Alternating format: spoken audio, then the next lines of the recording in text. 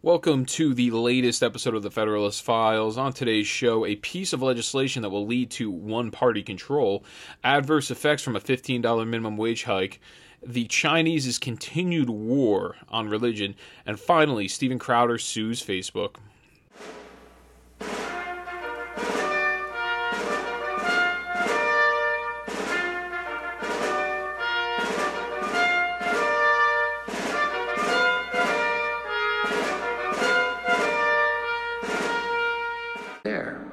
And the order, and that increases the total vaccine order in the United States by 50%, from 400 million order to 600 million. This is enough vaccine to fully vaccinate 300 Americans by end of the summer, the beginning of the fall. But we want to make, look, I want to repeat, it'll be enough to fully vaccinate 300 Americans to beat this. So that's how the current administration is going so far. It seems like a lot of incoherent babbling from Biden. There's been some videos out. I don't really like to get into it much because there's a lot of semantic stuff. But just so liberals know, you guys voted for a guy that's asking people as he's signing his executive orders, what am I signing here?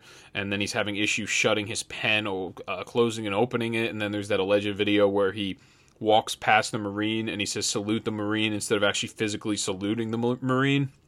There's a lot of really weird stuff going on right now, and so that's Biden. He's talking about if they get six, and he doubles down on the number 300. So he's saying we're looking to manufacture 600 million vaccinations, and as everyone knows, with the exception of the Johnson & Johnson vaccine, which is now only a single dose, and apparently it's very effective against these new strains. I don't really know much.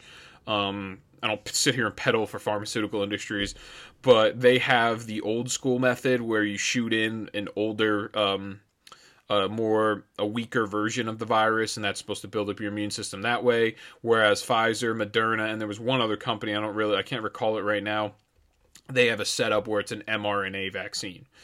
So he's talking, hey, if we ramp it up to 600 million vaccines, we will be able to vaccinate 300 million people because each person needs two, but he doesn't say 300 million, he says 300 people. And then you're thinking, okay, well, he just made a mistake. And then he continues talking, and then he actually doubles down again and says 300 people again. So there's a lot of incoherence going on right now, and that's one thing from the administration. And then we also have Fauci, who just walked back his most recent statement, him telling everybody, oh, you should wear 2 masks.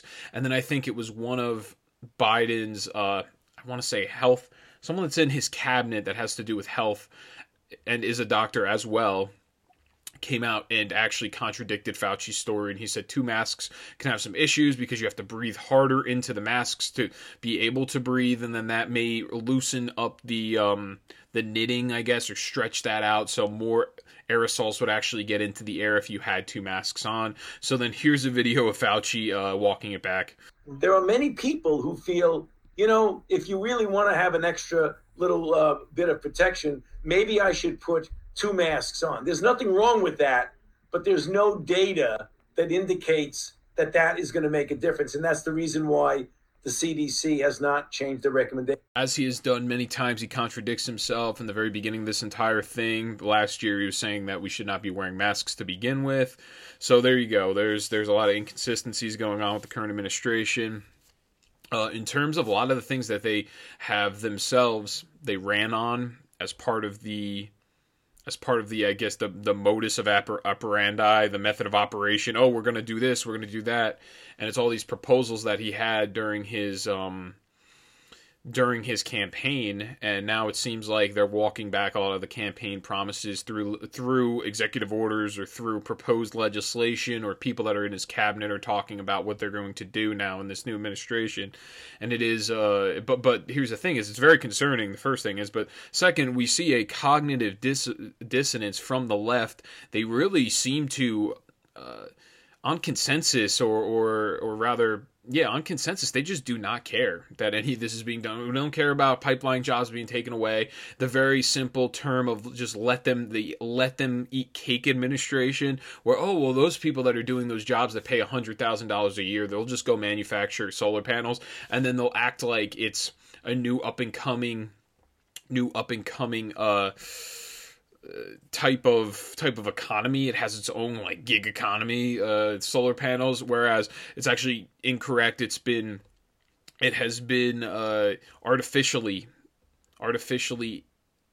pushed by the government. The government has been subsidizing a lot of this work. If it weren't for government subsidies, then it would not be successful. There would be nowhere near as many solar panel manufacturing jobs. And I also don't even know how authentic or how valid that statement actually is of saying that that's the jobs. Apparently, I think John Kerry said it. Those are the jobs that are increasing the most recently is the solar panel manufacturing business. Clean energy is the most up and coming new business.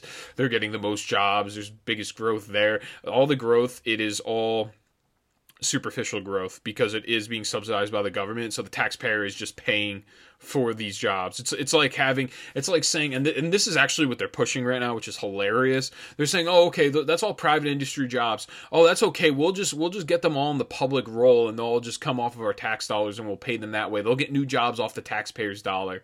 That's pretty much what they're all saying, and that does not add any value to the economy. Once again, public jobs do not add value to the economy. It does not increase GDP. It's not like they're doing something for us. It does not add any type of value to the economy. Once again, these public sector jobs, and anyone that lives in Jersey with your high property taxes, you know what I'm talking about. So first thing that I wanted to go over today, I have this new proposed legislation. It is called House Resolution 1.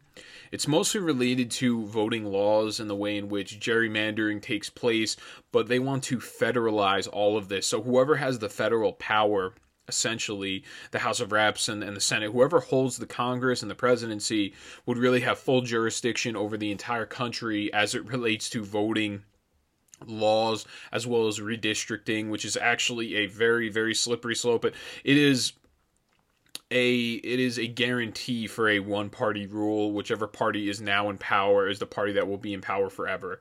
That's essentially what this is made for, this House resolution. And I have an Epoch Times piece on it, and then I also have a Real Clear Politics piece on it that gives it much more clarity. But just from the Epoch Times piece, it's written by Mark Tapscott. Now, this is all the proposals that would come from House Resolution 1. I read into it a little bit. It's about, I think, 30 pages long. They have the link included in this article here. And as always, all the articles will be in the description. I'll have it under a tab called like the show notes. That's where I'll have everything, including the very end of the show. I'll go through a couple quick articles just to try to jog everyone's memory, make them understand certain things that are going on, but aren't huge news stories. Just some things to keep an eye out on. And I will show you in this show that I'm going to have one topic. I'm trying to think of what it is now, but it was something that I referred to in a couple podcasts ago. I said, oh, watch out for that, see what happens. And now look, here it is in the mainstream news, even a bigger story. And I'll explain it when it gets there. I'm trying to jog my memory here.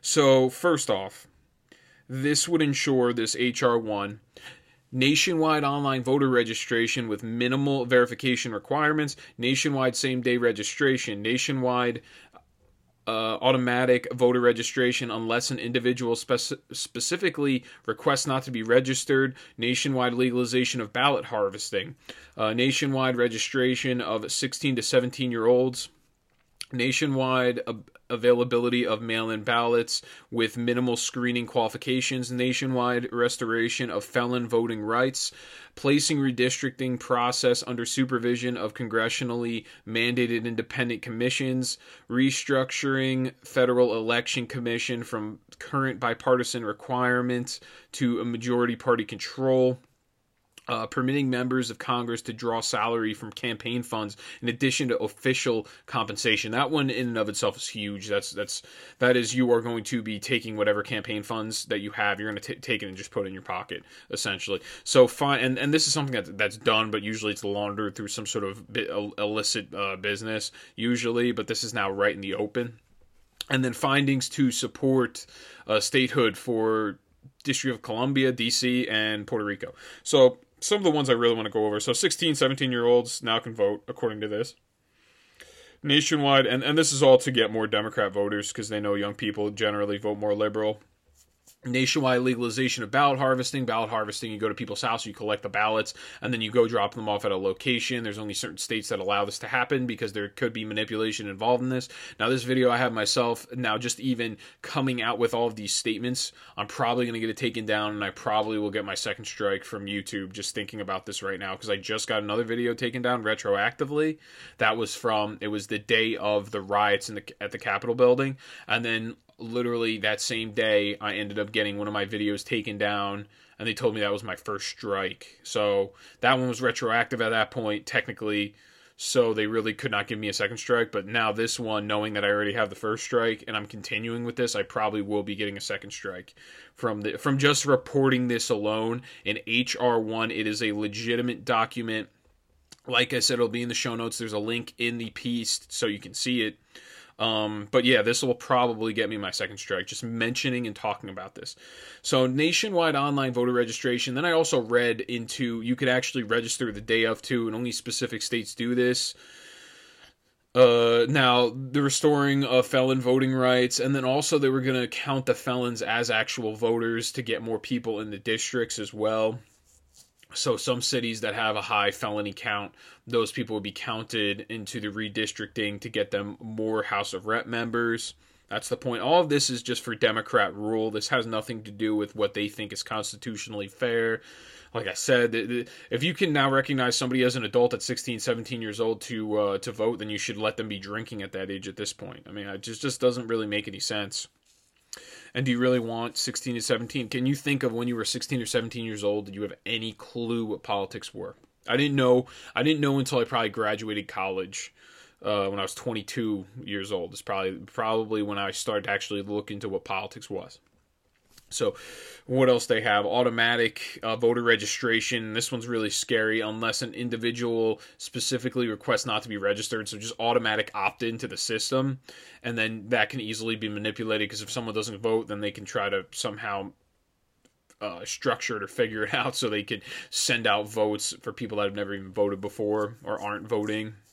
And this is these two are probably the most important ones. The placing redistricting process under supervision of congressional mandated independent commissions. So these are going to be people that are in Congress that select the mandated independent commissions.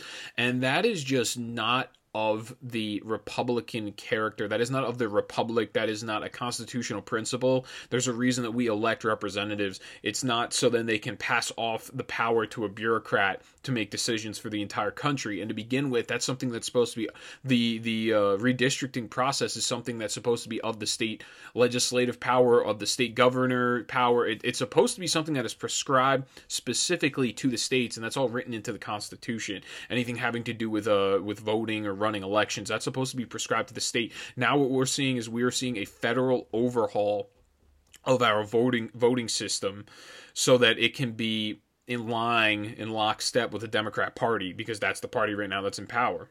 And it's funny because the Republicans had power for about 2 years. I'm not sitting there defending Republicans, but they didn't even put anything. There was no proposal even close to this that they wanted.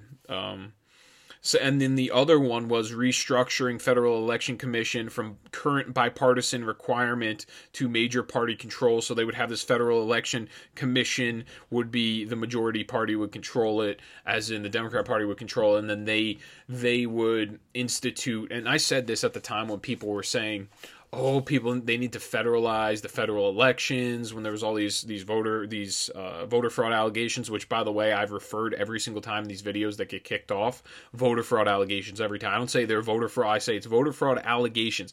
I can't even utter those words without my video getting taken down and then me getting strikes and getting taken off of YouTube.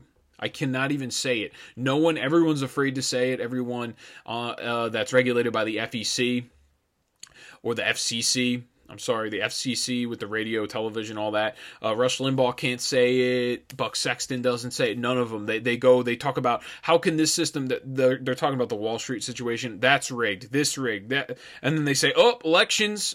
Can't say nothing about it. I'm not allowed to, because I will literally get taken off of here for saying something. So it's just weird that the one thing you cannot even question, it is a beyond reproach categorization of a system. You cannot say anything about it. And yeah, so permitting the members of Congress now, we're having the federal government now depict what the entire country should be doing in their voting systems and their voter, I guess you would say, their voter methods. And the reason that they prescribe this to the individual states, their legislative branch would know themselves what is the best for their people, because they're directly representative of the people, and they know how, you know, the system works. Okay, in Idaho, let's say we have a lot of farmers there, potato farmers. Let's open up the polls at this time and end at this time, because then most of our voter population will be able to vote at that time. And that's the point of this. So the roadmap to the one-party rule, this is even more important, because I remember I read this in the piece. I skimmed through the 35-page House resolution, and one of the things which was very weird is if states do not adhere to these rules, they now will get no federal money. So now what we're doing is we're holding money at ransom from the federal government so that they have to instill the policies that the federal government is trying to push down their throat for a one-party rule. So this piece, it's a roadmap to a one-party rule. It is written by Phil Klein, is from Real Clear Politics. And it starts off, although the Constitution explicitly places state legislatures in charge of managing federal elections, H.R. 1 seeks to use the power of the purse to bludgeon the states into conforming to a centralized system pioneered in California and other deep blue states. Congress can't technically compel the states to change their voting laws, but seasoned politicians know that the states have become dependent on federal money to run their elections and can't afford to pick up the tab themselves. So they're going to have to adhere to these rules because they legitimately cannot afford to run these federal elections themselves, and the federal government will not give them money unless they adhere to their rules. To make matters worse, H.R. 1 declares that Congress possesses ultimate supervisory power over federal elections, end quote. An extraordinary usurpation of government authority that the founders specifically assigned to the states, which is true. That's all correct. Now, H.R. 1 next, it would codify the very practices, many of them currently illegal in most states, that created widespread irregularities in the 2020 elections and contributed greatly to public mistrust of the electoral process. In 2020, state and local officials used the COVID-19 pandemic as justification to ignore or deliberately violate state election laws. If H.R. 1 is enacted, they won't need any such excuse in 2022 because the states will have no choice but to implement policies such as legalized ballot harvesting, early voting, and universal mail-in voting, as well as repeal of voter ID laws, signature matching laws, and other ballot security measures. So any type of ballot security, such as voter ID laws, which I think is probably one of the most reasonable as it relates to election security. Signature matching, which we saw a lack of in Georgia. We saw a lack of that in other states. I think Pennsylvania as well. They changed the entire law around through executive fiat. They used the Secretary of State to change the law as it relates to signature matching in Georgia. Particularly, they're making people... There had to be 3 people to check the signature match to verify, and then everyone had to sign off. Whereas years ago, it wasn't the same way, and that was all changed without the legislative branch, which is directly in violation of the Constitution and the other ballot security measures. So they're going to set up a system where there's really no ballot security. So next, for example, H.R. 1 would allow ballot harvesting on steroids. Voters would, for the first time, have the ability to print out their ballots at home. This is insane here. They would have the ability to print out their ballots at home, creating a gaping security hole that could easily be exploited by either domestic or foreign interests. The legislation also allows third party to collect ballots from an unlimited number of absentee voters and submit them through ballot drop boxes, dramatically increasing the risk that vulnerable Americans could be bullied, bribed, or blackmailed for their votes without the protection of election workers. So the very last part there, where the ballot harvesting, that happened actually in Texas. It was a person that was registered as a Republican that was ballot harvesting, but they were walking around pushing people to vote for Democrats. And there's video from Project Veritas. She actually got arrested for it. The allegations are still going through the court system process. So this is a real thing. This actually happens. And then another part of this that it states is under the rules outlined in H.R. 1, election observers wouldn't be able to even challenge the legitimacy of ballots without written documentation, making it virtually impossible to document or deter election irregularities.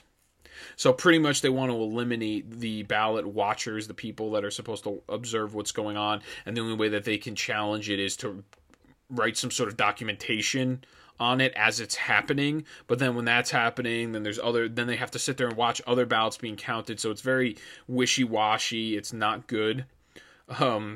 And that's what they're proposing. They're proposing essentially a chance for a one-party rule just to gain more and more power, more political power, and loosen the restrictions on voting so they can stuff the ballot box. That's what it sounds like to me. Now you could perceive it as you want to, but that's from what I'm seeing here is I think we need more voter security. We should have voter ID laws. We should have people. And if you just think about it, how difficult it is in real life to live without having an ID.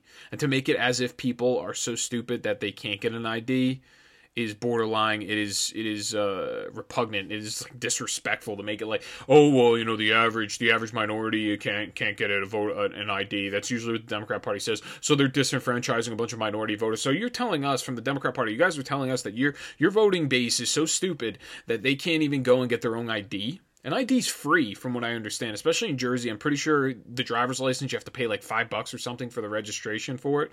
But a ID, I'm pretty sure you can go to the motor vehicle and get just an ID and it's free. So what they're implying is that their voter base is so dumb that they can't even get IDs, and that's really not the truth. What they're actually really saying is they don't want the idea of voter ID because then you can just walk in there. For example, in New Jersey, I can literally walk in there and get a provisional ballot, and I did not have to show ID. I didn't have to do anything because I know because that's what I did. So next, what I have is we have a Project Veritas video. I don't know if I want to show you that first, or if I want to show you the hate speech question, or the question that, okay, so Jen Psaki, she got a question about President Trump getting kicked off Twitter, and this is what she has to say about it. Play clip 2. Considered. This may be hard to believe. We don't spend a lot of time talking about or thinking about President Trump here. Former President Trump, to be very clear. I can't say we miss him on Twitter. Does President Biden support the continuing ban of President Trump on their sites? I think that's a decision made by Twitter. We've certainly spoken to, and he's spoken to, the need for social media platforms to continue to take steps to reduce hate speech, but we don't have more for you on it than that. So first and foremost, I don't actually really know if there is any hate speech that came from Donald Trump's account. Now, there's things challenging election results, and apparently that's what he got kicked off for. We're not really sure at this point. I think it's mostly politics, the reason in which he got kicked off for. And then she kind of dodges the question, oh, well, they can do whatever they want, but President Biden's talked a lot about doing this and making sure we cut back on hate speech. So I can actually see in the future some sort of legislation that they try to propose restricting speech, and it's going to be classifying hate speech. Once you classify or codify hate speech, it's really up to the interpreter. It's very subjective, just as the incitement of violence that everybody refers to in the Capitol building.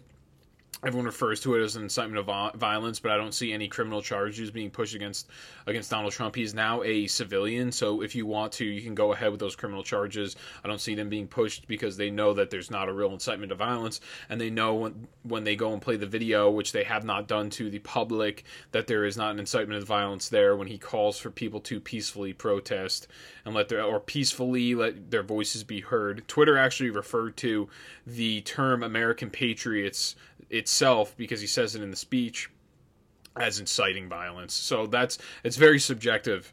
This whole thing's very subjective. The idea of hate speech is subjective to the point where the government can codify and regulate it to the extent where you are now unable to talk about specific topics without getting either fined or thrown in prison.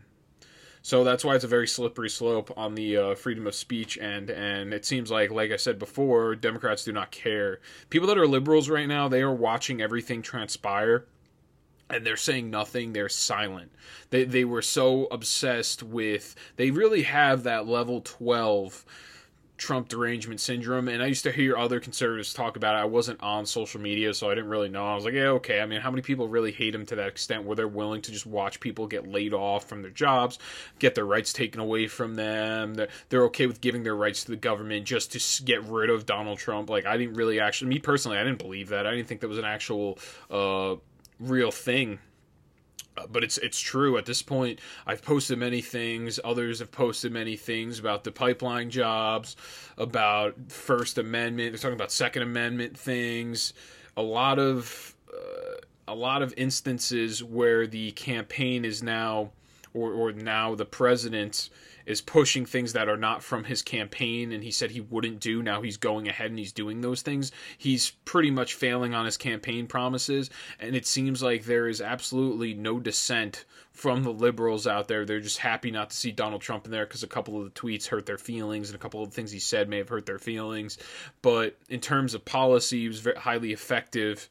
The deregulation, a lot of economic policies, which I guess people don't really care about money being in their pocket. They'd rather have their money taken from them, from the government, and confiscated, just because the guy that's in the presidential position to them seems like a better fit because he's a career politician. This is the party that they always talk about, well, government this, government that, politicians, and then they go and they vote the bona fide embodiment of a politician. The dude's been in government for 47 years. He has not done much. He's always been known as the dumb guy that's in Congress. And now he's your president because that's the guy that you voted. You voted for the idiotic machine politician after complaining about how much you hate the establishment. Or you claim to hate the establishment, but secretly you really love the establishment. It's as long as your person's in power because you don't have values, you don't have principles, you only care about whoever's in the power, whoever's at the top of the spectrum of power, then you're happy, then it's okay because you believe in political deities. You don't actually have any type of beliefs or principles that you hold. So next I have Facebook. It is Project Veritas on the case once again.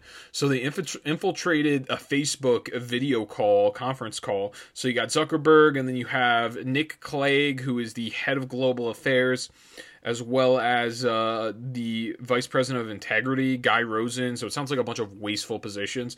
But I'm going to play that one. It's about a minute long, minute and a half. Play clip 6. In his first day, President Biden already issued a number of executive orders on areas that we as a company really care quite deeply about. But there has been quite a lot of disquiet expressed by many leaders around the world, from the president of Mexico to Alexander Navalny in Russia, and Chancellor Angela Merkel, and others saying, well, this shows that private companies have got too much power and they should be only making these decisions in a way that is framed by democratically agreed rules. We agree with that. Mark will be very clear about that ideally we wouldn't be taking these decisions on our own. We would be taking these decisions in line with and in conformity with democratically agreed rules and principles. And at the moment, those democratically agreed rules don't exist. We still have to take decisions in real time. We have a system that is able to freeze commenting on threads in cases where our systems are detecting that there may be a thread that has hate speech or violence sort of in the comments. These are all things we've built over the past 3-4 years as part of our investments into the integrity space, or efforts to protect elections. That these were all important and positive steps, and I am looking forward to opportunities where Facebook is going to be able to work together with this new administration on some of their top priorities, starting with the COVID response.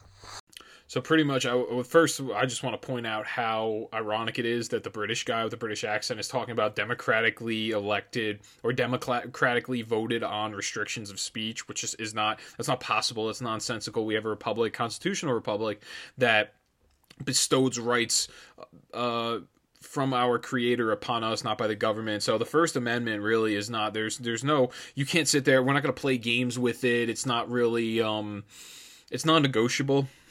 the idea of some sort of restriction on speech is non-negotiable, and he's already saying, well, there's no government's put this in place, so now we're taking it upon ourselves to do it because the government has. It's like they're sitting there asking, and then before all of that, you got Zuckerberg talking about executive orders, and it's things that we really, really care about as a company because we care so much about speech and this and that, and then at the very end, oh, we look forward to working with this administration. So we have the Biden administration acting like they have nothing to do with Facebook or Twitter or any of these companies, like they're at an arm's distance. But realistically, they're at an arm's distance. They're right there in their pocket for any time that they need them to crack down on speech from conservatives. It's just hilarious. And then this video comes out and makes them look like a bunch of clowns. And there's nothing they can do about it because there's insiders at Facebook that obviously do not feel the same way and feel like the First Amendment is something to be cherished. And it's just hilarious, and so it really is hypocrisy coming from them. So the Biden administration Commerce Secretary open to raising taxes. That's what I have next. That is a Bongino.com article that I have. But first off, I want to play you the clip of where she says it. This is when she was trying to be. They were trying to appoint her and approve her to be in Biden's cabinet. I forgot her exact name. We'll get it here, but she talks about, they ask her about, oh, would you be open to raising taxes, gas taxes, what have you? And then she gives you an answer. So play clip 3. The nominee for Transportation Secretary, Mayor Buttigieg, last week said he was receptive to increasing the gas tax. And again, this would be something that would impact the poorest families in our country significantly. What is your position on that? And do you think that how would that impact your ability to do your job as Secretary of Commerce? Yes. So I would defer to Congress to make that decision. Let me say this. I, as governor, am deeply in touch with how much increasing bills affect the average American family. Having said that, we do need to meet the climate change challenge, and we need funds for improved infrastructure, better roads, safer bridges, and which also creates jobs.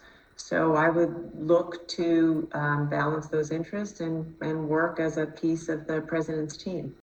So that's, for people listening, that's Gina Raimondo. That is going to be the Commerce Secretary of the Biden administration, and that is Rick Scott, Senator from Florida, that's asking her the questions.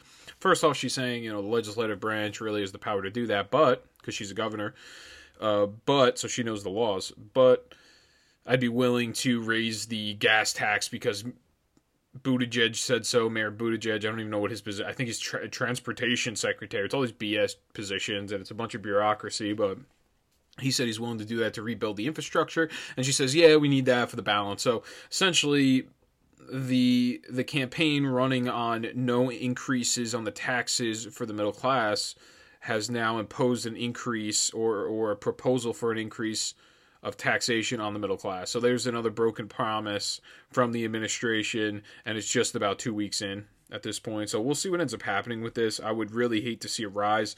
And now I have a article, Bongino.com. It's written by Mike Robert Lee, and he starts it off, he says, and this is Biden, this is exactly what Biden says, talking about the middle class taxes. Now, and I quote, nobody making under $400,000 would have their taxes raised, period. Bingo. Let's get people back to work. Let's get them to work.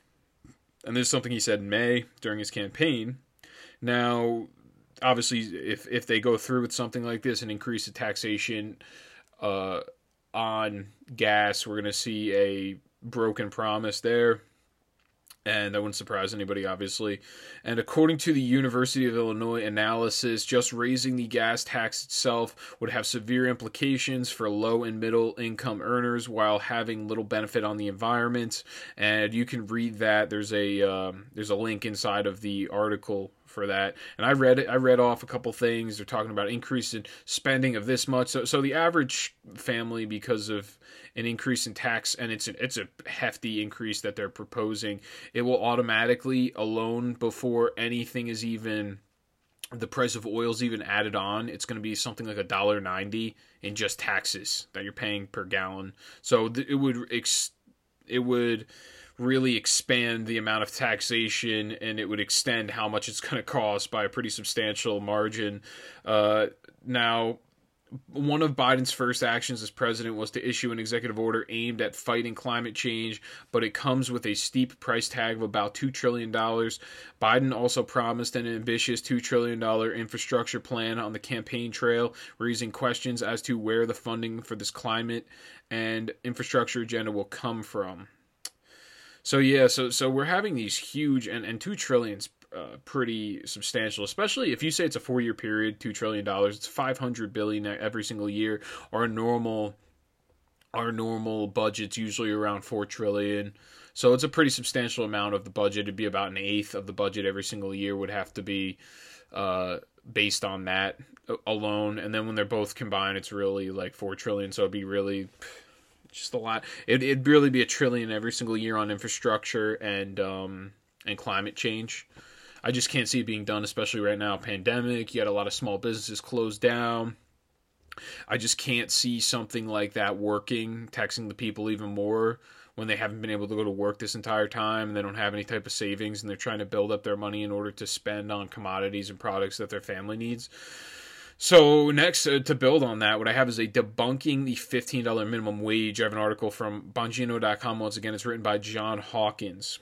And this one's very important. This one explains the whole idea behind the $15 minimum wage. Before, years ago, what it used to be is we've seen a party switch from these big businesses, these big organizations. It used to be, okay, we're in favor of low taxes, so we go, and less regulation, so we go and we vote for the Republican Party. Now they realized that they can easily beat down their opponents by voting for the Democrat Party. Democrat Party will go forward with $15 minimum wage hikes, which will decimate small business, who are already, if you're not shut down, 30%. We have 1/3 of small businesses have been shut down this year because of everything, because the forced closures from a lot of governments, a lot of their policies and regulations have really hampered their ability to grow as a business and survive. So you see 30%, 1/3 of our entire small business is shut down. On top of that, now $15 minimum wage coming down the pike. You cannot afford to do that as a small business owner, which Amazon knows. So there's some reports coming out now. Amazon in 2018 was actually lobbying for a raise of the minimum wage to $15 an hour. Why is that? Is it because Amazon knows they can afford to pay that much, but they know their competitors cannot? They know some of these small businesses that are producing goods that Amazon legitimately copies them and makes the exact same thing and just sells it under their Amazon name, and they sell it cheaper. They can beat them that way, and now they can beat them to the minimum wage. So if these people have to hire people to manufacture at a price of $15 an hour, when they're not making enough on the product to make up for that price, they're going to have to raise the price of their product. So if they before were beating out Amazon, Amazon's going to be able to beat them out now with the price. And that's essentially the reason that these big corporations like the idea of a $15 minimum wage hike, because a lot of them, such as a Target, already pays $15. So around here, at least in New Jersey. So for them to get that $15 minimum wage hike, it does not make a difference for them. They just gain more power. They take up all of the business that was, or all the customers that were going to the small business now that has to shut down. It gets taken up by these big corporations, which is why they lobby for a minimum wage hike to begin with. It has nothing to do with you, the worker. It absolutely has nothing to do with you. And if we're going to go for a $15 minimum wage, why don't we just go to a $30 minimum wage or a $100 minimum wage? Why is it that we are drawing some sort of line in the sand of where we can go? If that's what it's all about, if it's all about paying people better, why don't we make the minimum wage $30 an hour so everyone lives really well? And no anybody that's an economist, any reasonable, realistic economist, anyone that is renowned with some sort of clout behind their name, they are never in favor of a minimum wage set to begin with. Even having a minimum wage, they're not in favor of, or a minimum wage hike, because they know it decimates small business as well as it decimates jobs. People are just going to straight up get laid off, or they'll get less hours because of it, and they'll bring in less money. So he goes through a couple reasons. We got 5 different reasons, and he debunks the minimum wage here, John Hawkins. First, he starts off with inflation. He states, raising the minimum wage of $15 an hour is a recipe for inflation, particularly in areas where the wages are already low. If the guy making $7.25 gets $15, then the guy that was making $15 is going to demand $22.50. Who's going to pay for all this? That would be you, after the business owners quite understandably raise prices to cover costs. If it didn't work that way, we could raise the minimum wage to $1,000 and all of us could buy big houses and sports cars. Unfortunately, there is no free lunch. So he's right. And this actually I personally experienced when I worked at a pizza joint when I was a kid. I was like 17 years old. I was making minimum wage at the time in New Jersey, which was $7.25 an hour. As soon as they decided to raise it to $8.25, I was already at $8.25 because over time I started to get some increases as I was there for a year. Then I said, okay, they're getting $8.25. I now want $9.25. And that's what ended up happening. They had to pay me $9.25 or else I was going to, go and work somewhere else. So this does actually, and it was a small business that I worked for. So jobs will also be lost. And so this is what John Hawkins writes. When I was young, I used to be a Burger King assistant manager. We had a guy there whose only two skills were basically mopping and making burgers at about 75% of the speed of other employees. Do you know what happens to a guy like that in a $15 an hour world? At best, he gets fewer hours. At worst, he gets fired or not hired in the first place. Because if you're not bringing in $15 worth of an hour worth of value to the table, you're a money loser and a business is not a charity. Why distort the market in a way that is guaranteed to harm the lowest skilled workers? Which is right. This is going to harm the lowest skilled workers. They will get laid off. And more importantly, from what he points out to and what he alludes to, is you have a $15 minimum wage hike, and if you do not bring that value to the table, you will get laid off. And the best way to explain this is, and this is why I really don't even believe in having a minimum wage to begin with, because you should let the market decide what your value is as you work. The market is always the main determinant, and it should be the one that's the most relied upon for what value your work is. If what you're doing is bringing the company in an hour $100 an hour, and then they decide we're going to pay this guy $70 an hour because he's bringing us in $100 an hour. We'll give him health benefits, everything else. Let's say that's how it goes. That is how a free market works. This system will price people out. It will price them out of the labor. They will automize jobs because of this. And then next what he has is, it means younger workers will be less skilled. A lot of people currently working minimum wage Mick jobs, as in McDonald jobs, are high school kids who quite understandably don't get paid a lot because they have no job experience and don't bring much to the table. So what happens if those starter jobs go away? These kids that don't get that early work experience, which makes them even less valuable to future employers and less ready to enter the workplace. What's the long-term economic benefit of creating a vicious cycle where it's harder than ever to get a job without experience, but it's simultaneously harder to get that experience? Which is right. You won't be able to get experience because you won't have any skills, and you have to build those skills up. But no one wants to pay anyone $15 an hour to build their skills up. They want to pay somebody minimum wage to get their skills built up. Then you get into a managerial position and you get paid more. It does really, all of that makes sense to me. I just don't think it's the government's job to depict to companies what they should be paying them. And then what people will say is, if you don't have the government tell them what they could pay them, then they're going to take advantage of the workers and pay them $2 an hour. That can't work in a free market system. That can't work where it's a competitive system in a free market. If the McDonald's is only paying you $2 an hour, then you can go to the Popeyes across the street that's willing to pay you $10 an hour.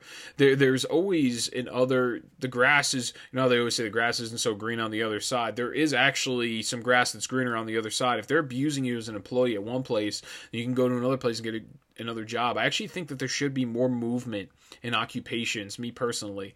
I think that should be a real thing. I think a lot of times we're actually held down to the idea of having health care through our employer because it's not as free market of a system as everyone thinks it is. Everyone makes like we need the subsidized government system, and it already is heavily subsidized, and it's not free market based. If it was free market based where you just paid some sort of an insurance plan where it was so much a month yourself, and it was a direct primary care, which is, it's a long story to go into, but if you paid for some sort of system that way and you paid a monthly payment, almost like going to the gym, let's say it was $100 a month, you would see a lot more people moving from one job to another. There'd be much more mobilization in terms of that or transitioning. But that doesn't happen because people feel tied down to their current job because they say, oh, I got healthcare here, I got this, I got that. But you can always, well, my point is here is in a free market, you could always switch one job to the other. If they're not paying you good here, go somewhere else and work there. And having big businesses, having these big corporations does not help that because then they can all collude with each other. That's why having small business is good, because a small business will pay you, oh, okay, well, I'm going to pay you this. Oh, they're paying you $2. I'm going to pay you $10 over here. And that's much more likely to happen when you have more small business involvement in the economy. So next is, it will spur on efforts to replace low-income workers with automation. I explained this. What you're going to have, when I worked at the pizza place myself, they had this machine, and it was an acronym. I don't remember exactly what it was, but I knew it spelt out Mike, and everyone thought it was hilarious because that is my name. My name's Mike. And it made all the pizzas. It dressed them, it put the sauce on them, it put the cheese on them, and then it put the toppings on itself. And let's say that machine costs $30,000 for that machine, and you have to pay me $15 an hour every single week. My paycheck, by the time everything's said and done, by the end of the year, I'm worth about as much as that machine is a year. I'm $30,000. They can just buy that machine, and they automize my job, and they save themselves money after the first year. They make their money back. That's the point, and that's why they automize jobs, to save more money because the government is making them pay more. If that wasn't the case, then they'd much rather just have me, who's at least like a discernible, comprehensive human being, where it wouldn't be so easy, where you can tell me, oh, fix that pizza and do this, instead of telling a machine to do it. The machine's not going to be as comprehensive in fixing it. So very last one here. It will drive some small businesses under. Businesses across the country have taken a terrible beating over the last year. They've been forced to shut down. Some of their customers may have avoided them out of the fear of getting COVID. In other cases, they simply haven't been able to fully open because the government has refused to allow it. Now, after all that, Biden is going to take these struggling businesses and hit them with potentially huge new costs. So it will cause them to go under, essentially, and this is a policy that is in favor of big business and big corporation power over the little guy and small business shutdown, this policy. And it's obvious. Anybody that knows economics knows that this one sounds good on paper. These politicians pushing this know this as well. They legitimately know that this will cause 3.7 million jobs, at most 1.3 million jobs. They already had a cost analysis I think it was through the State Department or through the cost and budgeting office in the federal government. They've already predicted, this is going to lift 1.3 million people out of poverty. That's what they said. But it will also lay off 1.3 million. So we're going to have a couple people make a couple more bucks, and then every other people, their income goes to zero. They get zilch nothing. So this is a big corporation policy, big corporation push, and the politicians know it. They just think that everyone here is so stupid that they actually don't know it. So next what I have is a Texas governor. And this is kind of related to working energy. Texas governor is suing the Biden administration over their energy jobs that are being taken away from them right now. I have an article, there's a little video, Governor Abbott talks about it. But just to go clearly on that, now you have these energy jobs that have been taken away. There's a lot of infrastructure that's actually built up off of the taxation coming from those jobs. For example, New Mexico, I already stated this before, but about 30 to 40% of all their government programs, such as school, or whoever picks up the garbage, things of that nature, gets actually paid through taxation on gasoline, because they have a pretty big oil industry over in New Mexico. So they're upset, as well as Texas is very pissed about it. Texas is mad for a couple of reasons. The open border policy is a serious problem for Texans because they have no income tax right now. Their property taxes are pretty low. They're pretty reasonable. State tax, sales tax, I think it's something like 7%. But we're going to see a rise. They will have to compensate for how much they're paying for illegal aliens to be in their state, because the illegal aliens don't pay to go to the ER. They don't pay for all these public services because they don't tax them, because they're untaxed, because they are illegal aliens. They're not on the books. And they also drive down the price of labor in that area too, so it screws out the little guy over in Texas. And they have to now pay for people that are not on the rolls, that aren't paying taxes, and that has to be compensated by regular taxpayers and regular Americans there. So they sued him for that too, as well. But this is, I just want to show you the absolute just how they're almost like the Biden administration is just displaced, and our politicians in general, specifically our establishment politicians that do that let them eat cake thing, and they just have no idea really what's going on. They're so displaced from real working class people of what is actually going on that they have common gaffes, just such as this one. So this is Kamala Harris. She's talking a little bit about the coal industry, and just hear what she has to say. She calls the coal mines, she calls them landmines. Play clip 3.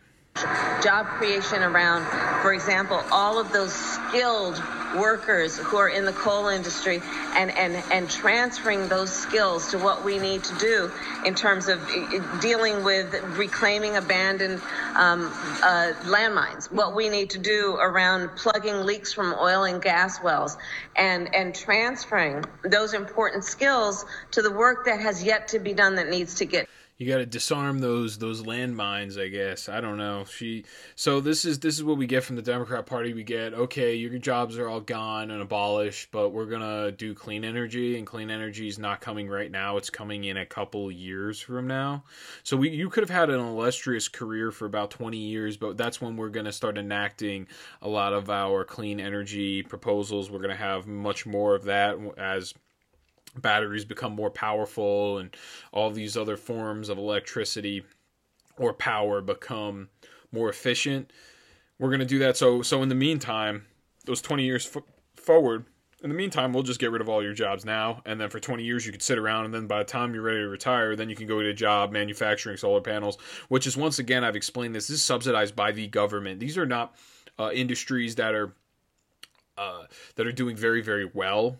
Not even close to the amount of money that's being brought in by the oil industry. So if you're going to go do that job manufacturing solar panels, those will all be jobs that are going to be low paying, or if they're subsidized by the government, they're going to be taxpayer jobs. And that was something that the Secretary, the Commerce, I think her name's, what was her name again? Gina Raimondo, the Commerce Secretary, was explaining. Well, that's going to create more jobs. No, having government workers does not create more jobs. Like I said before, government is a loss. It is a net zero every single year on the economy. Not even a loss, but is also actually a negative on the economy every single year to our GDP. Having to run the government is a negative on GDP every single year. So adding jobs through the creation of the government spectrum just is not real. That's not real adjustment to jobs.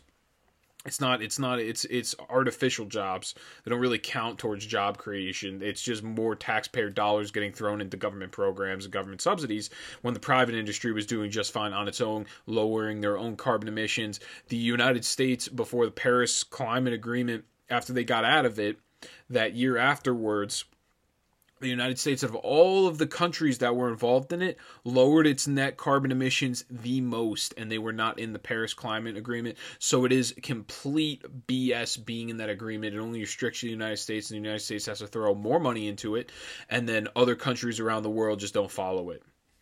So what I have next is I have an article, Breitbart. It's a 9 signs Joe Biden is a third world leader. I actually think this one's hilarious. When I read it, I was very surprised, actually, the comparisons here. I wasn't thinking about it in this way, in the way in which Joel Pollack, the writer, is thinking about it.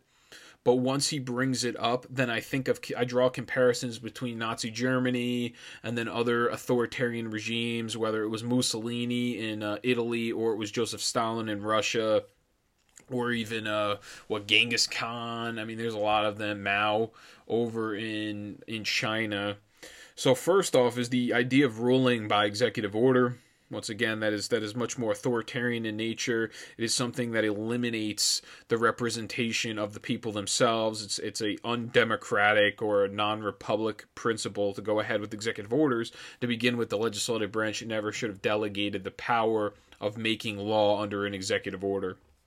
And then the examples here he has is this strange, he goes on to say that if you're going through executive order, then unless you're only a dictator if you go through executive order, which is what Biden actually said himself. And House Speaker Nancy Pelosi has supported him on his venture pretty much to these transformative executive actions. And I just saw a video today, him saying, "Oh, well, I'm not making new laws. All I'm doing is repealing bad ones," talking about Trump or what have you. That's actually not true. There's certain things that he got rid of that Trump mandated himself through executive order, but most of the things are new executive orders. A lot of them having to do with climate. So putting a predecessor on trial. So this is something that you've seen in a lot of authoritarian regimes. When someone steps up into power, what they'll do is they'll put their predecessor on trial, or they'll put their political opposition on trial. And this was done in Maduro. I believe Maduro currently is trying to do it in Venezuela against, I don't remember the name of the guy that was running against him. He's trying to put him on trial. He's trying to persecute him pretty much, or get him killed, because he even challenges his power and authority. So what we're seeing now is we're seeing Donald Trump is being put on a impeachment trial that's a sham, that's a hoax impeachment trial, that nothing will materialize from. But we'll see what ends up happening after this. I have a very good feeling that they're going to try to indict him in court for some sort of criminal charges, I'm sure, just to teach him a lesson, and as a retribution, punitive damages towards the American people. Let them know, hey, if you go against the establishment, this is what happens to you. They just want to make an example of him. So next, number 3 is censorship of opposition. And this is something that's been done through the political wing or the arm of the Democrat Party, which now the enforcement wing has become, and no pun intended, the bird, the Twitter, the Tweety bird has now become the enforcement wing of language on their platform, as well as Facebook. So there's been a censorship coming, and it has been in congruence or to benefit the Biden administration. And only censorship of the opposition. And then they'll say, oh, well, they went against our community guidelines, but then there's people that are on the left that also go against the community guidelines consistently, but they're not taken off or deplatformed. So number 4 is attacking the private sector. So, and this is actually something that's been done through, this was done as well in Venezuela. I don't remember the name of the regime. I'm trying to think exactly what his name was. Was it Che Guevara, or no, it was the other one. I can't remember his name now. Chavez essentially took over the oil industry, which was very illustrious. It was a highly successful industry, and he took it over through government rule, and then literally drained all of the profits out of it, and now it's useless. And it was their main, I think 90% of the economy relied on oil over in Venezuela, and now that's not happening. And they draw the comparison to the Keystone Pipeline.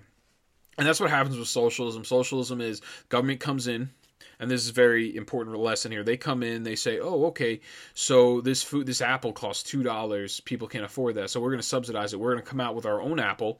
We're going to take taxpayer dollars to pay for this apple to be on the market for $1. So then they end up putting the competition at $2. They put them out of business, and then they buy up their business.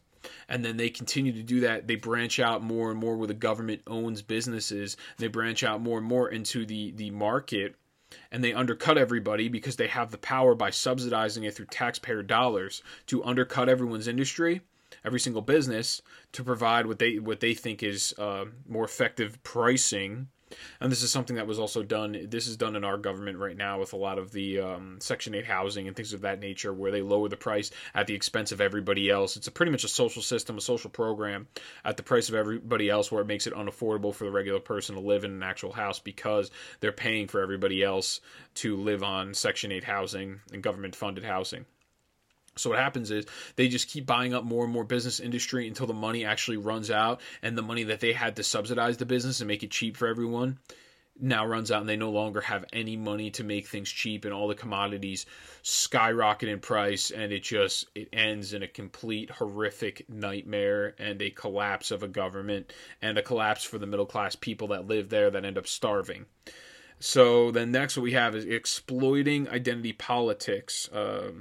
And that's something that was also, and just to draw the comparison, identity politics, who's the first person that you think of, in my opinion, would be either be Mao or the current Chinese regime, which they're doing with religion right now. They're persecuting religious people in China, or it would be Hitler who use identity politics to hate on the Jews or hate on minority groups, and they use the idea of the white race or the blonde blue hair. They called it the Aryan Nation, the Aryan Brotherhood, or what have you. Use the Aryan base as an identity politics to get them on his side, and then take over the entire country.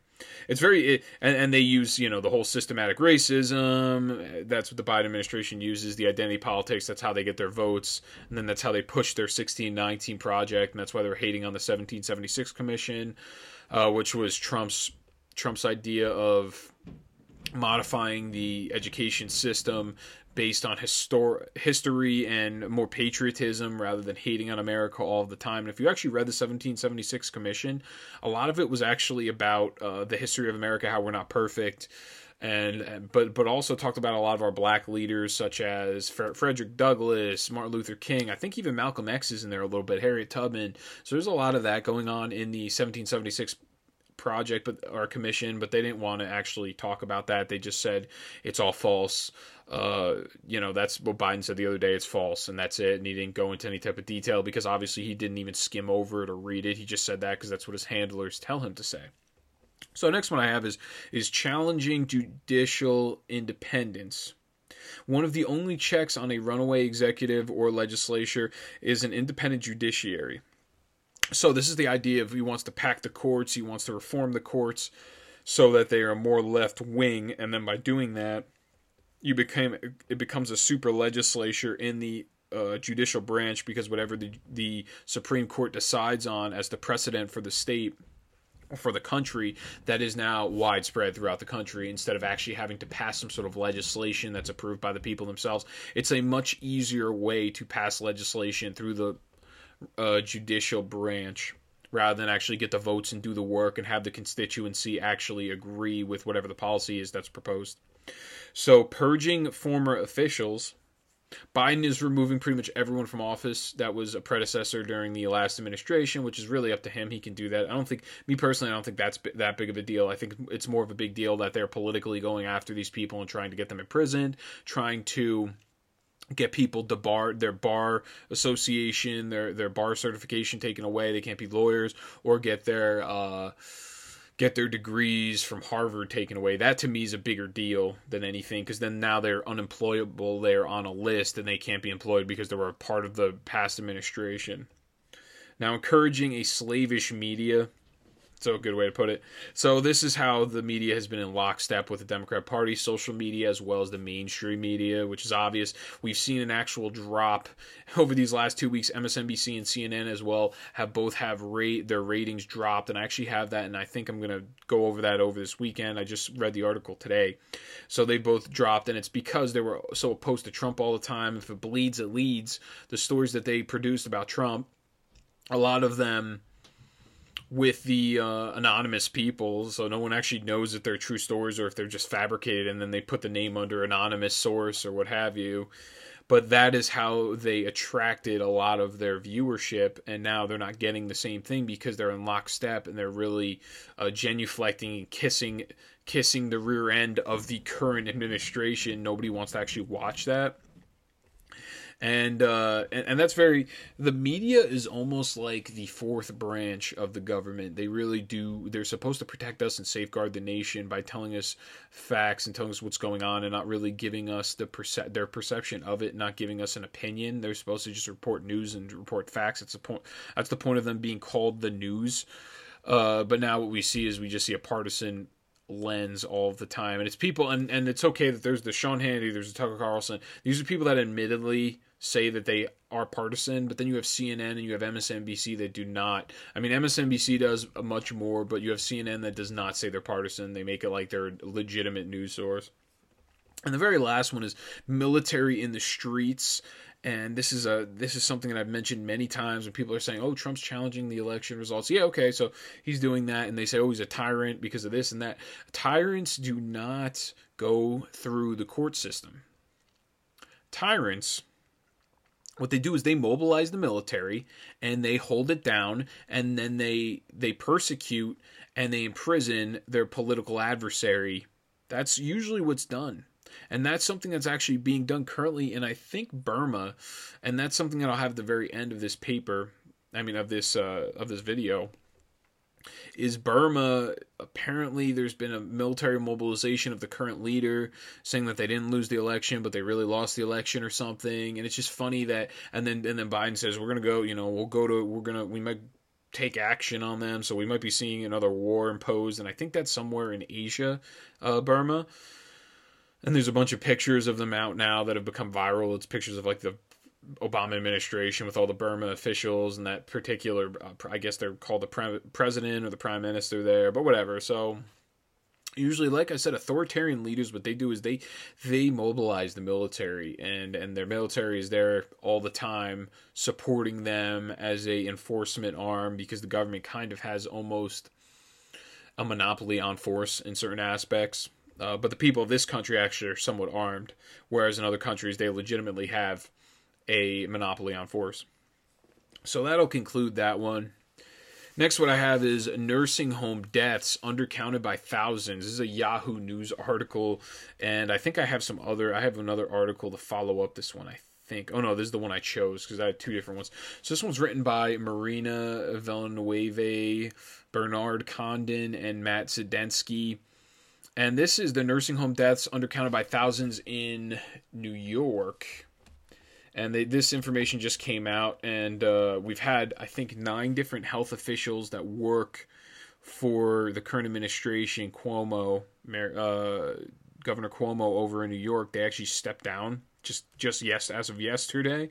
So what happened was, to the surprise, a surprise development after months of the state refusing to divulge its true numbers, showed that at least 12,743 long-term care residents died of the virus as of January 19th, far greater than the official tally of 8,505. So 8,505 is the official tally, and this is the one that I was referring to. I've actually referred to this before, how President Cuomo is not open and transparent with how many people have passed away in these nursing homes. And I said, oh, that's weird. We should keep an eye on that. Let's see what's going to happen. So that's what I was referring to.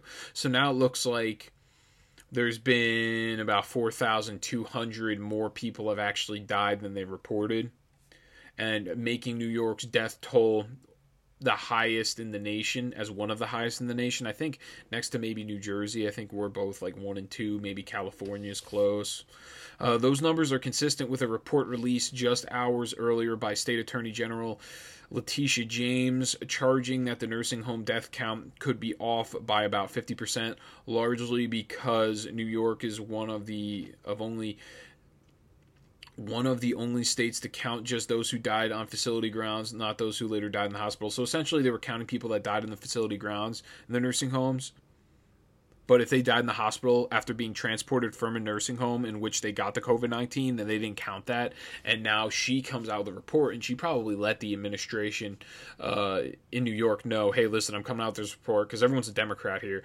I'm coming out with this report, and you guys got to do something. You got to get ahead of this before it really damages you. So they got ahead of it, and then she came out with the report literally like the next day, telling everybody it's could be off by about 50%, which is accurate because 50% of 8,000 is 4,000. So that was the increase. It went from 8,505 to 12,743. So also Letitia James's review also found that a lack of infection controls at nursing homes put residents at increased risk of harm, that homes with lower federal scores for staffing had higher fatality rates, and that a broad measure Cuomo signed in April shielding nursing homes and other healthcare providers from lawsuits may have actually encouraged homes to hold back on hiring and training. So that's great. So he comes through with this rule where you have to keep them in the nursing home, or we were sending people that had COVID-19 back to the nursing homes while they still have a case of COVID-19, thus ending in a spread that was exacerbated. And then from there, people passed away in droves, unfortunately, in New York. And then she did this investigation, and she found there was an increased risk of harm, because what they did was they took away, I don't think it mentions here, his federal measure, or his measures that he took in his executive orders. It lessened the healthcare providers had no liability. so there was no lawsuit. So it encouraged them not to really actually care about the spread of COVID-19, unfortunately. And this is huge to the blow of Andrew Cuomo, because this entire time, COVID-19, he was going on CNN with his brother Chris Cuomo. They're making stupid jokes. And then I think he won some sort of award for how well he did as the governor. And he did a horrible job even to begin with before these numbers came out. And these numbers came out. And now his reputation's...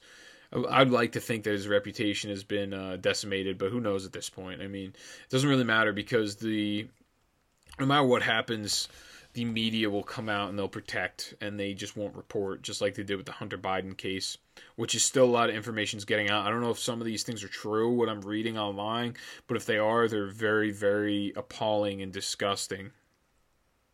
In the case of Hunter Biden and some of the information that he has on his laptop. From some of the things that I'm reading, it's pretty abhorrent. So America has two sets of rules. This is the next article I have. This is from Bongino.com. John Hawkins' piece. What he does here is he alludes to some of the Capitol building riots and the riot at the Capitol building, and then draws the comparison to some of the special privileges if you are on one political side to the other, the difference.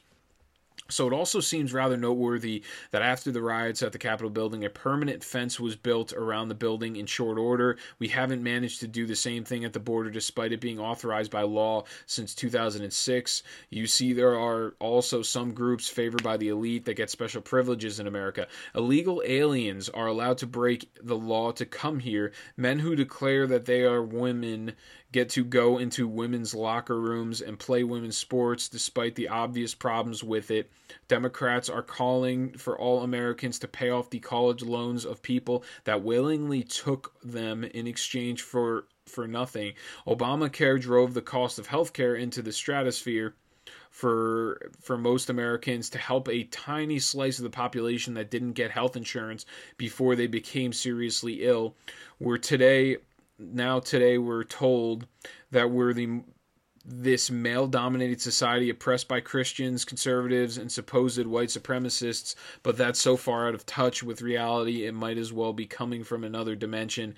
There's a quote often misattributed to Voltaire that goes something like, and I quote, "To learn who rules over you, simply find out who you are not allowed to criticize," end quote. By that standard, it sure isn't Christians, conservatives, men, or white Americans that rule anything, and that's definitely true. So now, just to refer to a couple things, Obamacare, that's completely correct. That's what happened. You're paying for people that were not insured this entire time. So if they were actually insured and they were paying into the insurance every single couple weeks or what have you, then when they actually got injured, their insurance would be able to pay for it. Now what they did was they didn't have to insure themselves until a major event happened. Then they got insured, and then we had to pay for it because they weren't paying it the entire time. And that's what he's referring to. Illegal aliens, depending on what state you live in, whatever laws are violated, they're not sent back to their country.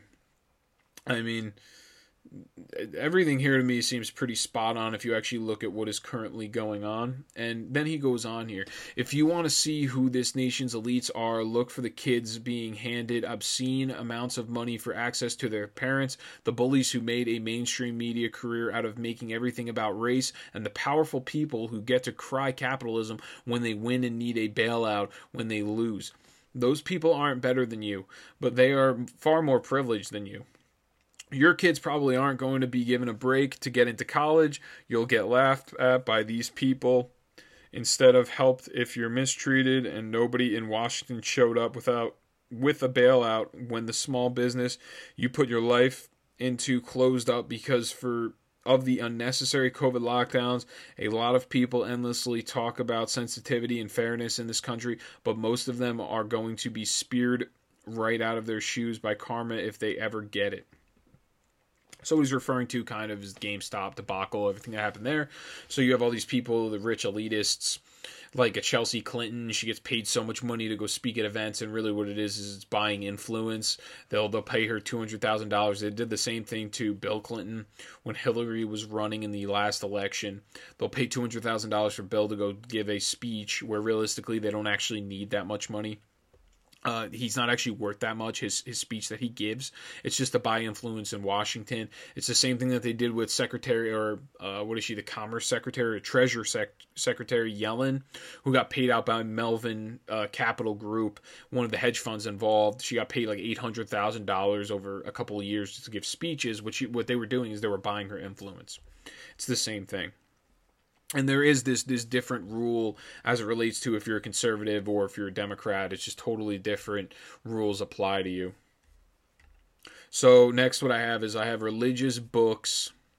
What do I have? Religious books seized. And this I want to go into depth here. I have a lot of screenshots, and I thought it was really important to actually know what's going on. So, religious books seized and burned in China. This is an Epoch Times piece written by Jocelyn Neo. In communist China, practicing a certain faith, printing or even reading religious books could result in prison terms and abuse. Spiritual believers in China, be it Christians, Buddhists, Uyghur Muslims, or Falun Gong practitioners, are faced not only with brutal suppression or forced labor terms, but also have their religious books burned or trashed at the hands of the CCP, the Chinese Communist Party. The coercive policies are aimed at forcing these religious followers to renounce their faith and follow the communist ideologies based on atheism and Marxism. I think this is very important as it relates to the United States of America, and I'm going to explain why.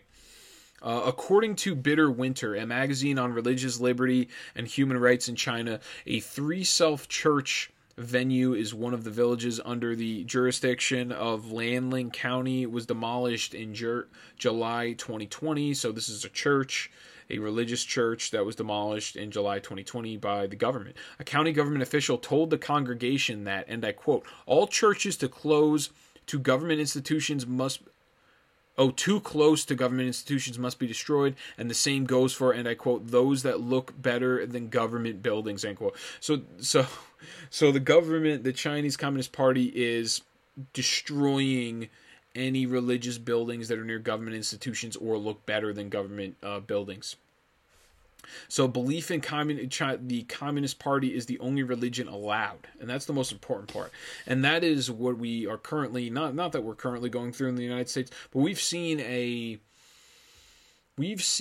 just a loss of religious principles and values. We've seen a very far away disparity from it. We've really lost our way as it relates to religious liberty or just religion in general. And now politics is religion. Individuals are our gods. We look up to, whether it's celebrities or it's politicians, we look up to them for help, and we shouldn't. We should be looking to ourselves. We should be looking to God. We should be looking to even family members much more than we should be looking to the government to fix all of our problems. And the reason that the Chinese government gets away with this and why they go towards religious institutions is because they want full indoctrination into the state. They want full indoctrination into the government. And they know that religion gets in the way of that. So he continues on this, or she continues on this piece. She states, even the postal and courier services are being strictly monitored. In another recent report, a courier company's staff member from the city of Luoyang, Henan province, told Bitter Winter that the CCP exerted strict control over mailed goods in the year of 2020. Only the mailing of government-approved books is allowed. All books with bad information, including religion, are not allowed to be dispatched. If public security authorities discover violations of these regulations, the company will be fined and closed down. Man, so they're not allowing for religious literature to be disseminated or dispatched. They trash them, and then they're gonna give regulations coming down from the Chinese Communist Party if you are selling that information. It's like a prohibition on religion, essentially. Now, the magazine reported in 2019 that the communist regime is also attempting to sinicize the Bible by forcing clergymen to interpret the teaching based on the Marxist and socialist ideologies. So Bitter Winter's three-self preacher told Bitter Winter, and I quote, "This is a distortion of the Christian faith. It is the work of the devil. The situation is becoming increasingly dire. The government is increasingly pressuring step by step. In the end, they want to eliminate religious belief completely. And they're what they're doing is they're making people teach the Bible, but they're interpreting it in Marxist ways and socialist ideologies. This is something that Al Qaeda was doing. There's this thing, it's called, and I read this when I was in college because I studied extremism, extremist groups, 39 ways to serve jihad.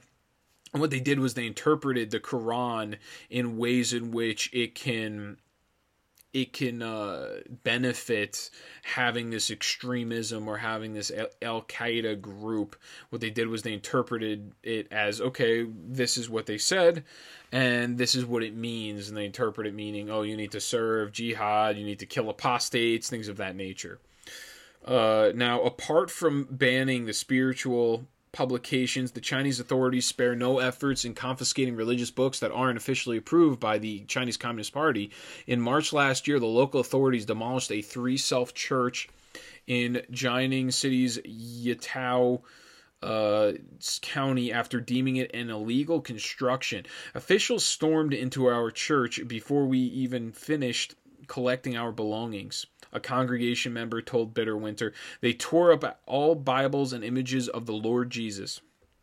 Chen Yu, the owner of the Christian online bookstore in Taizhou City, Zhejiang Province, was sentenced to 7 years and fined $200,000 or 200,000. I guess it's called yen there, or yuan. It's approximate to $31,000 for selling unapproved religious publications imported from Taiwan, the United States, and other countries, according to the October 2020 report by International Christian Concern. The authorities also plan to destroy the 12,864 Christian books from his bookstore. So you're seeing a huge persecution of religious liberty. It's also related to, you have the Uyghurs, and then you have the Christians, and then apparently I was reading in the same exact article, Buddhism, which is actually supposed to be recognized nationally by the Chinese government. They're attacking Buddhists as well. So really, if you're a religious believer in anything, you are just not accepted by the Chinese government, because they know that they cannot indoctrinate you because you believe in a higher being, and you prioritize the higher being as well as your family above the Chinese Communist Party, which I think that was also another reason why they only were allowing for a very long time one person. I think it didn't actually have to do with, they only allowed you to have one child. I think it had actually nothing to do with population. I think it actually had more to do with being more indoctrinated into the government. If you have more kids, you prioritize and put your kids first in front of you more than the Chinese Communist Party and the government there. So very last here to conclude, I have Steven Crowder. He sues Facebook, and this is an Epoch Times piece as well, written by Jack Phillips.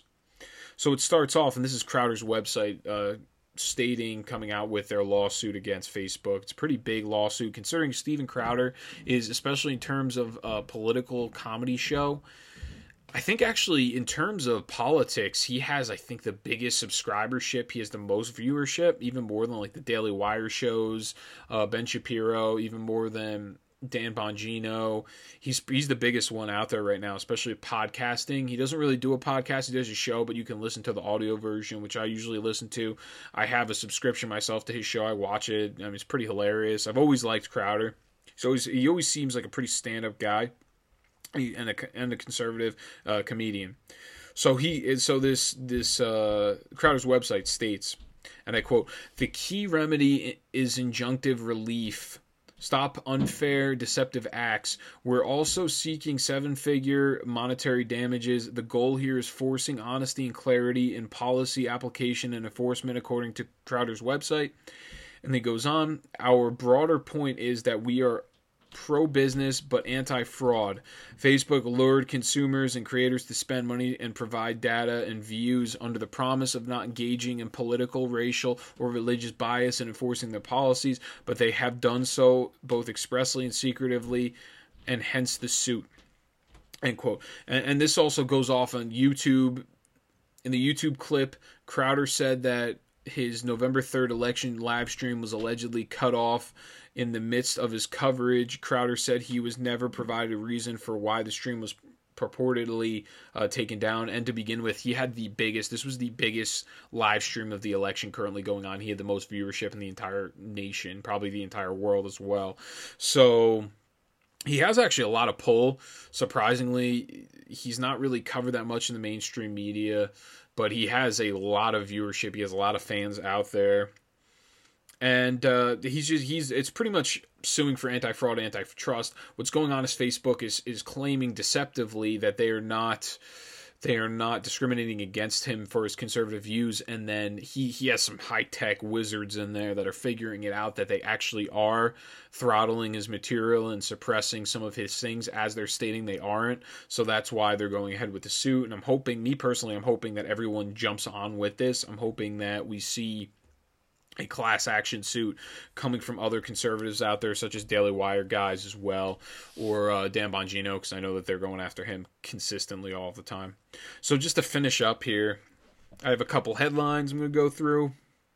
And this is the news aggregating part where I kind of go through a quick headline and then I give you a little short summary of what's actually going on. So Pelosi's husband invested $1 million in Tesla a week before Biden's electrical vehicle announcement. So this is just a news piece. I'll have it all in the show notes once again. Her husband's always been known for investing on inside deals that are going in Congress. What she does is she's always been part of these congressional committees that have to do with the economy. And then in turn, what she does is she takes that information, she tells her husband, and then, suddenly, look, her husband, she's worth something like $200 million, and it's because her husband's an investor, and he pretty much invests on the information that she gets. And this has kind of been a known fact, especially from conservatives know this. Liberals, you guys probably don't know this just because the media doesn't really cover it. So he invested in Tesla, and Tesla exploded a week later when Biden said that the federal vehicles are all going to be moving over to electric. So Biden also, additionally, he has 42 executive orders as of this point, I think. Maybe yesterday is when I found it. It's a CNN article. It gives you each executive order, and then it kind of plays partisan politics, talking about how great and playing up each executive order. So Justice Department probes Elon Musk about discrimination complaint.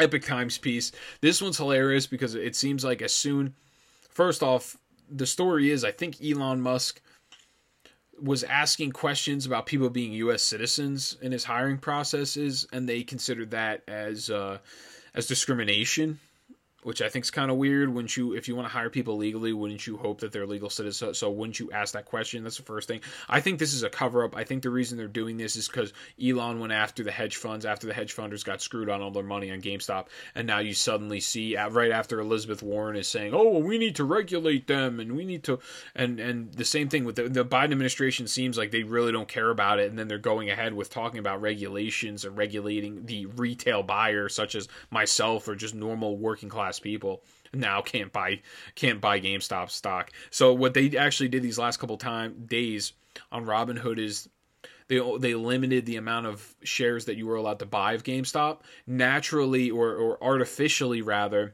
deflating the currency of or deflating the stock to lower it down to a price to help their buddies in the hedge funds. So that's actually what happened. And then when Elon Musk comes out and questions it, now suddenly the DOJ, the Justice Department of the government, is now investigating him on a discrimination complaint, which is just, oh wow, I guess it's just some sort of, that's convenient. I don't know how that happened. Next, Maxine Waters' daughter received $1.1 million from campaigns. BuckSexton.com, he covered this pretty extensively. Their story is essentially that over these last couple years, she has her daughter in some sort of campaign's position, and she just pays her out huge sums. And this is, like I said, they were always kind of laundering their own campaign finances through some sort of way. Ilhan Omar was paying her boyfriend, and I think now it's her husband, for, what do they call it? Political advice or something of that nature. They call it like a political advice, and she'll pay him out for that. And now what she's doing with her daughter, Maxine Waters, is she's paying out $1.1 million over the last couple of years, helping her with campaign stuff. It's just her way to take campaign funds, give it to her daughter, and then maybe get some sort of a cut and launder the money, allegedly. So Biden responds to a military coup in Burma, and he said, "We will take action." Apparently, that's a Daily Wire piece. So hopefully there won't be any war soon. We'll see what ends up happening on that. So that'll be it. That'll conclude this one. I greatly appreciate everyone for tuning in. I'm coming out with this a little early, a day early, and then I'm going to cut some pieces into shorter clips because it seems like I get more viewership on the shorter clips. People don't want to sit there and listen to me ramble on for an hour and a half, which I don't blame them. But it seems like I'm getting more viewership and listenership on the podcast platforms, which is a good thing. I greatly appreciate you all for tuning in. Just remember to like, share, subscribe. As always, I am still restricted from promoting this podcast on any social media site. So essentially everything that I've done here has been 100%, with the exception of maybe $2 worth of advertising that I got on Facebook before I got shut down. It has been 100% organic. So word of mouth is what gets this podcast advertised. So please drop the mic on people, as in my name, Mike. Let people know about the podcast, and I will see you all next time.